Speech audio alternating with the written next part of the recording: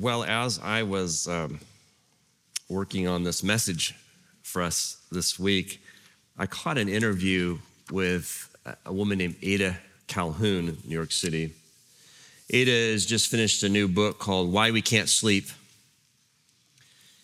And she said in this interview, our generation tends to judge ourselves based on everything.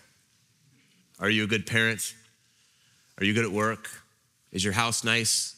Are you in shape? Are you recycling? Like, it's every single factor in life you have to excel at. And I think that level of pressure is unsustainable. Why We Can't Sleep is the name of her book. Why We Can't Sleep. And I'm listening to this interview while I'm studying the book of Daniel, and I'm reading about another man who can't sleep. And his name is Nebuchadnezzar in the 6th century BC. And I'm reading in Daniel chapter 2, verse 1. In the second year of Nebuchadnezzar's reign, Nebuchadnezzar dreamed such dreams that his spirit was troubled and his sleep left him. And then Daniel chapter 4, verse 5, again, he says, I saw a dream that frightened me.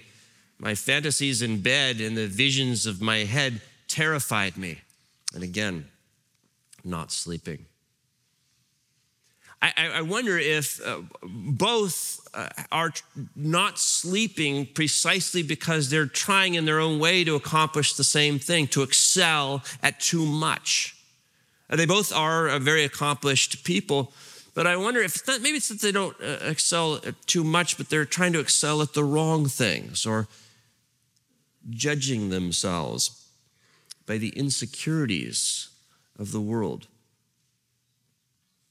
Of course, our purpose this morning is not to figure out how to sleep well, although that would be nice, but really to learn how to live well. How do we live a life that reflects not this world, but a better world? The Bible has a metaphor for this, and the metaphor is exile. I'd like to explore that idea of exile with you for the next 5 weeks as we study the book of Daniel together. What is an exile? What is it that's compelling about this image? An exile, of course, is one who doesn't sleep in their own bed. An exile is somebody who's been separated from their home. An exile is somebody who lives in one place, but with the customs of another place. An exile is somebody who's bicultural. Over the next 5 weeks, we'll understand how it is that we might consider ourselves exiles, no matter where we're from, and our teacher will be Daniel. So today, I'd just kind of like to introduce a few of the main ideas that we'll be working with over the next several weeks, and we're going to jump into the story of Daniel, kind of in the middle, where we meet Nebuchadnezzar dreaming. So let's open our Bibles to Daniel chapter 2, verse 24 through 35, which is on page 78. You split the Bible in the middle, more or less, and you get Psalms, turn to the right, and you'll get Daniel. It's one of the prophets there. And I want to share with you 3 lessons as we study Daniel today. Talk about an exile's discomfort, an exile's vision, and an exile's lowliness.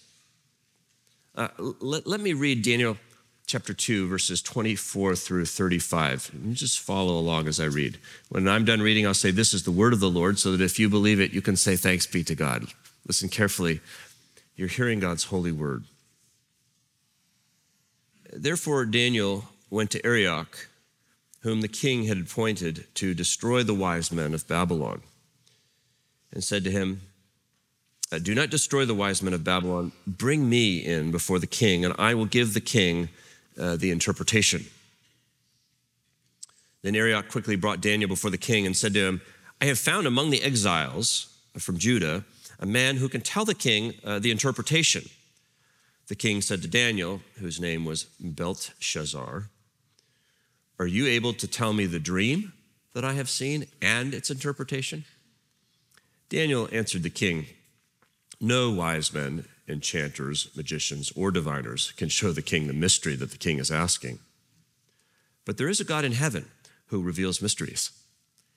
And he has disclosed to King Nebuchadnezzar what will happen at the end of days. Your dream and the visions of your head as you lay in bed were these. To you, O king, as you lay in bed, came thoughts of what would be hereafter. And the revealer of mysteries disclosed to you what is to be. But as for me, this mystery has not been revealed to me because of any wisdom that I have more than any other living being, but in order that the interpretation may be known to the king and that you may understand the thoughts of your mind. You were looking, O king, and lo, there was a great statue. This statue was huge, its brilliance extraordinary. It was standing before you, and its appearance was frightening. The head of that statue was of fine gold, its chest and arms of silver, its middle and thighs of bronze, its legs of iron, its feet partly of iron and partly of clay. As you looked on, a stone was cut out, not by human hands, and it struck the statue on its feet of iron and clay and broke them in pieces. And the iron, the clay, the bronze, the silver, and the gold were all broken in pieces and became like the chaff of summer threshing floors, and the wind carried them away so that not a trace of them could be found. But the stone that struck the statue became a great mountain and filled the whole earth. This is the word of the Lord. Pretty cool story. What does it mean? Wait a minute, we'll come to that. Let's begin with an exile's discomfort. You remember that Jesus tells us that you are to live in the world, but not of the world?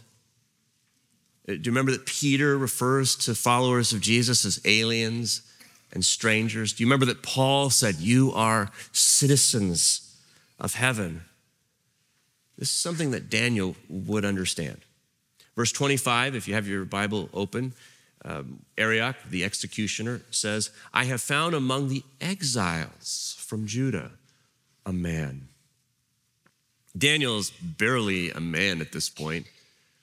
It was when he was 16 years old that he was uprooted and taken from Jerusalem, from Judah, taken from his home, taken from his family, taken from his faith community, displaced, kidnapped, stolen away by an enemy power, taken to Babylon, where he's given a new life, a new name, a new identity. You know, they changed his name. Belshazzar is a Babylonian name. It's a reference not to the God of the Israelites, but to the God of the Babylonians.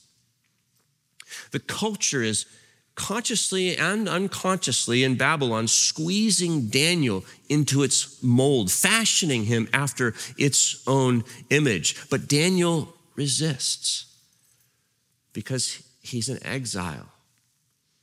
An exile is someone who learns to accept the discomfort of a foreign place, to become comfortable with the discomfort in that place.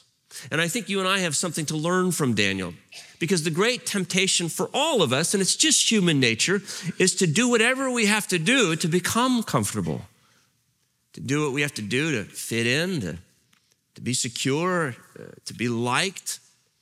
It's just natural to start to think the way the people around you think and to act the way the people around you act. We don't even have to think about it. It just happens to us. And yet Jesus, you recall, said, woe to you when all speak well of you.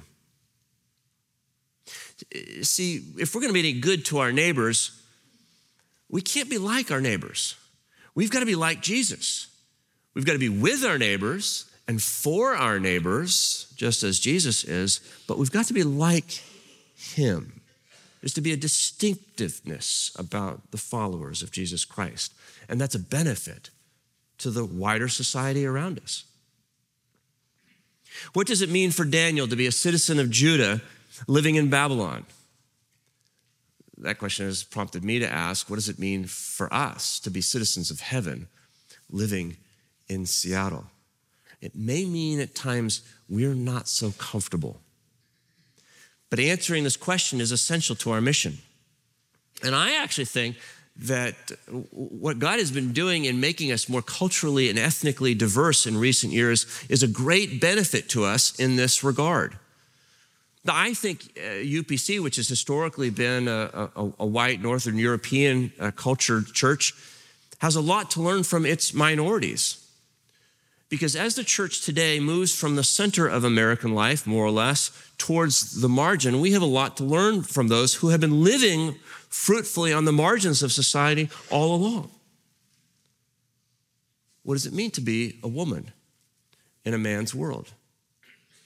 What does it mean to be black or brown in a white world? What does it mean to be queer in a straight world? And whatever you think about these people and experiences, we have to acknowledge that they have something to teach those of us who have been living in the majority, who have been living at the center as we move out. Some of us have no idea what it's like to live on the margin, to be a minority, to lose power, to experience this kind of displacement and discomfort, to live with an identity that the people around us don't even see, don't recognize, don't understand. And yet this is central to our call as followers of Jesus Christ, to live as exiles. I think our exchange students, you have so much to teach us. Immigrants among us, you come into our midst and you may have to learn to speak a new language to communicate. You learn customs and can adopt them so well, but you don't lose your sense of home, your identity, your sense of self, and your ability to preserve that and to move among others of a different culture is exactly what we need to learn as followers of Jesus Christ. How do we participate in the world around us without assimilating to it? This is the first lesson of an exile. It's to learn how to become comfortable with discomfort. As our culture is moving in many ways away from the Lord, we need to learn how to stay with him, whether it's popular or not. We learned that from Daniel. We learned that from an exile. But how do we do that? It's really hard, isn't it? Moves us to the second lesson, which is an exile's vision. An exile's vision. The Bible tells us we're called to walk by faith and not by sight. Doesn't mean we don't use our eyes and see things with our eyes, but it does mean that we see more than what we see with our eyes. We look by faith. And Daniel is the one person in this story that always seems to see more. Notice verse 28, what he has to say to the king. There is a God in heaven who reveals mysteries. Now, Nebuchadnezzar has this dream. We read about it. And it is kind of a mystery. It's inscrutable. It's just a little bit of a scary dream. And he calls his counselors. He's got this great host of these Chaldeans, these wise men, these scientists, these magicians. And he says, I want you to tell me not only the interpretation of the dream, but the dream itself. Just kind of a trick. I don't know why he does that, other than maybe he's just a little bit tired of the same old stuff that he could guess himself. And he wants to know that he's talking to people who really actually know truth. And I respect this about Nebuchadnezzar. He seems to be a man who believes in truth. So he says, I'm not going to tell you the dream so that you can tell me the interpretation and just kind of make something up. I'm going to ask you, if you could really tell me what it means, then you tell me the dream itself. He's got this idea that in heaven there's a mystery kind of in the minds of the gods. And if his counselors can't even tell him what's in his own mind, he's not going to believe them that they could tell him what's in the minds of the gods, right? Let me just try this on you and see how good you are. I'm going to think about something right now, and I'm going to ask you to see if you can think what's in my head, okay? Here we go. Ready?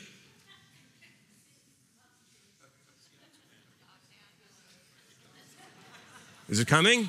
I'm thinking it really hard. No, it's not the Seahawks. It does involve the ocean. I was thinking about sea otters, swimming with them in the surf. Did anyone get that? Guess that?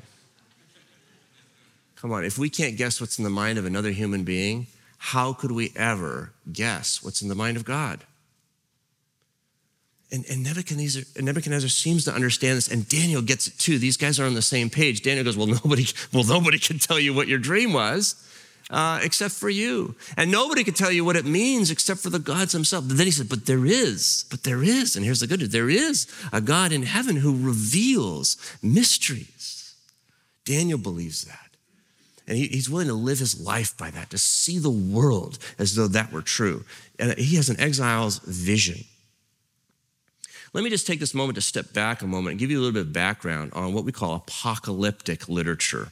If you'd like to go to sleep now, this is a good time to do it. Apocalyptic literature. There are two books of the Bible that are considered by scholars apocalyptic literature, Daniel and Revelation.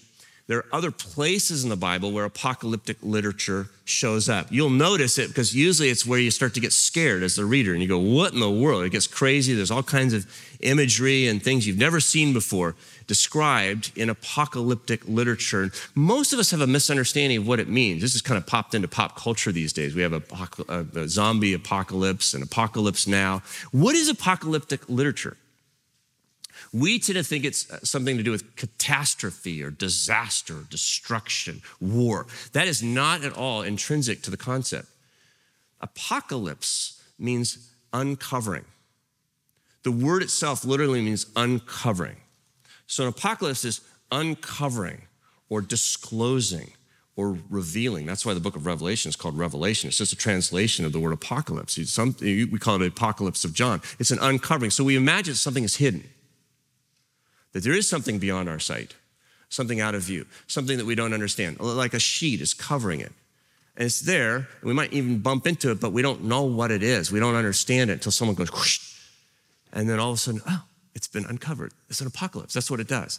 Apocalypse looks at the things that we don't understand and pulls for a moment a sheet off, uncovers it, and reveals it, lets you to see for what it is. Now, this literary style emerged in the 6th century BC. There's a little bit of debate around this, but most scholars believe it originates within the Israelite community because it's in the 6th century when the Israelites were in exile, Assyria and Babylonia, that their whole way of seeing just collapsed. Their way of understanding the meaning of their lives just dropped out because God's promises and the temple and their home all seem to be crashing to the ground. And there's this new way of seeing, a new way of understanding history, new way of understanding the powers that be. And it's God's way of revealing himself in the midst of crisis to say, I am still here, even in exile. I'm still with you and trustworthy, even in exile. This is what apocalyptic literature is always getting at. It's a literary form that reflects exactly what Daniel is saying to Nebuchadnezzar. God reveals mysteries.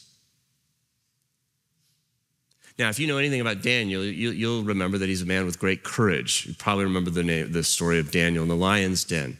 You may even remember the beginning of the book where he refuses to eat the king's food, and yet he thrives, becomes strong, and he excels in the government of Babylon.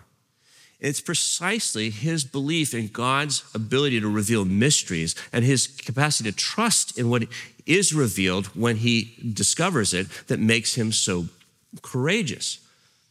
Remember, we said earlier that those who know their God shall stand firm and take action. It's knowing his God that makes him firm and active in that society. He's not relying on common sense. He's not guessing or inventing what's in the mind of a God. He's listening to the word of the Lord. And that's what we have to do too. We have to be able to hear God's word and then look through the word at the world and to see what's really there as God has revealed it to us. We need to see through the word to the world, put on apocalyptic lenses, so to speak. That's what we learn from an exile. We learn about discomfort, we learn about vision. Thirdly, we learn about lowliness. A lesson here about an exile's lowliness. The Bible tells us that God's strength is made perfect in our weakness. That's why this invitation to come to Jesus is so powerful to us. It's when we feel weak and meet him that we become strong. Paul the Apostle says, I've been crucified with Christ. In the life that I now live, Christ lives in me.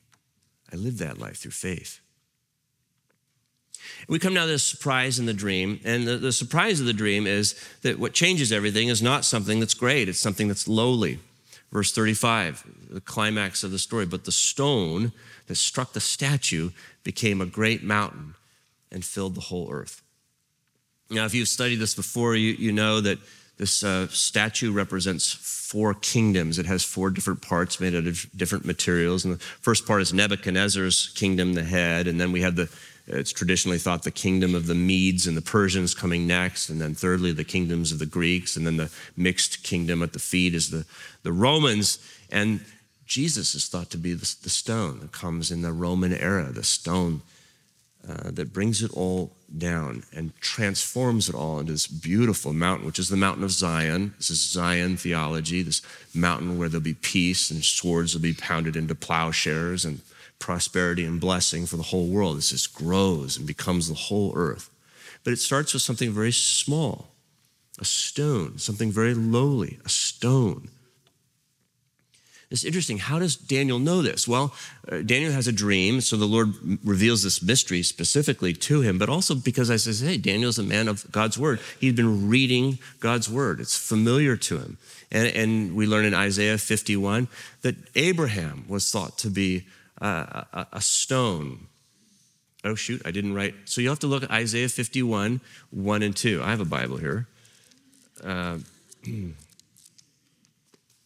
He's a stone cut from the quarry, it says, of Abraham.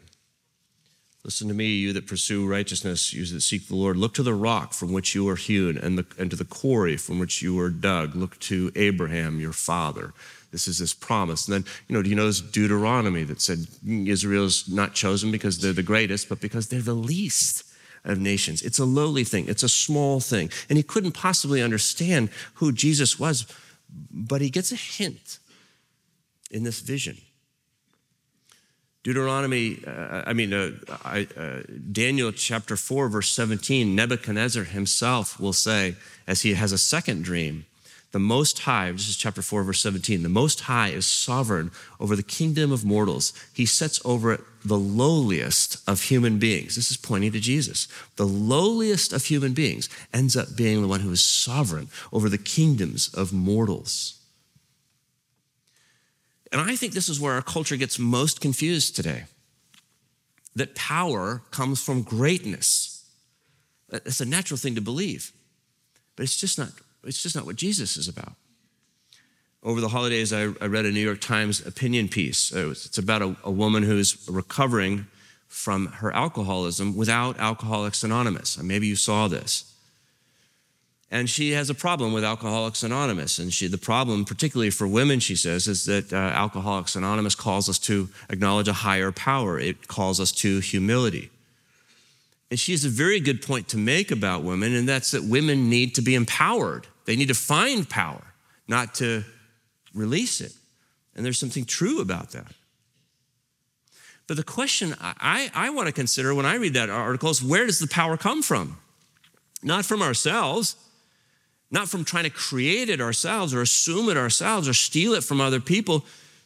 This just throws us back on ourselves. At best, it's legalism. At worst, it's blaming the victim. And yet this is what our culture says. We need to get bigger, greater, more perfect, climb this ladder somehow. Writer Fleming Rutledge, and I'll be returning to her during Lent, she writes that Jesus offers us an alternative mode of power, and that's lowliness. This is what the cross is all about. And by the way, we'll be noticing the cross is the ultimate experience of exile. When we look to the cross, we see how far from home we have really gotten ourselves. We begin to understand that our essential problem isn't social, isn't cultural, isn't political. Those things are real, but they're not at the center. What's at the center is a spiritual problem. It's that all human beings are living our lives east of Eden, banished from the presence of a good and loving God by our sin. When we look to the cross, though, we see what God has done. God has undertaken his own exile for us on the cross. That's what the Son of God, Jesus, has gone to the extremity, as far from the Father's home as he could possibly go, into a curse, into our own shame, into our own, the penalty for our sin, and to death, even if the creed is to be believed, into hell itself. Why? So that we can take his place at home with the Father. Jesus cries out, my God, why have you forsaken me? So that you will never have to call that out to God your Father. So we don't need to run from our own exile. We just need to meet him there. We'll talk more about this next week. To meet our Savior in our own lowliness and know that the lowliest of people is sovereign even there. So 3 lessons from an exile. An exile's discomfort, an exile's vision, an exile's lowliness. If you're the kind of person that's looking for application all the time, and God bless you, there's a lot to apply here. We learn to get comfortable with the discomfort. We learn to wear apocalyptic lenses to read the world through God's revelation of the Word, and to power up with the lowly one, to find our strength in the midst of our own weakness in him, the risen one. But let me just say that application isn't always about something that you do. Sometimes it's just something you learn or that you know. And the main point of the book of Daniel is not that we should do what Daniel does. The main point of the book of Daniel is to look at this God whom he serves. This is a God who is in control in all circumstances. That's the big idea of Daniel. God is always sovereign. He's guiding the hand of history. He's guiding our lives. So the book of Daniel is really just to reassure us, even when we're in exile. So if you're in exile this morning, be reassured. That's how you apply it. That's how you apply this text. Be reassured. Trust this God. Maybe that would help you start to sleep better. And I want to encourage you to read the book of Daniel. It's only 12 chapters. Read the first 4 chapters for next Sunday. And here's what you're going to notice. This is what I notice anyway, that God is trying to speak into our dreams. He wants to speak into your dreams through the night watches. I notice that both Daniel and Nebuchadnezzar are dreaming. But the issue for Nebuchadnezzar is he's always dreaming about himself. You'll see these dreams are always about him taking on more responsibility, more power. And he gets increasingly troubled. And soon will find himself, he's suffering mental illness. But Daniel, by contrast, is not living out of the insecurities of the culture. He's not carrying the incessant fears and compulsions of the culture to succeed and excel in every way. In fact, he's not dreaming about himself at all. Somehow, 600 years too early, we'll find Daniel dreaming about Jesus and sleeping like a prince. Let's pray. Father, Son, and Holy Spirit, we want to say yes to this great invitation to come and find our rest in Jesus Christ, the lowly one. We pray that you'll get us past all of our fears and anxieties and embrace him as he has embraced us. Pray that for ourselves. We pray that for our city. Pray that for our world. May it be to his glory. Him we worship. Him we love. In his name we pray. Amen.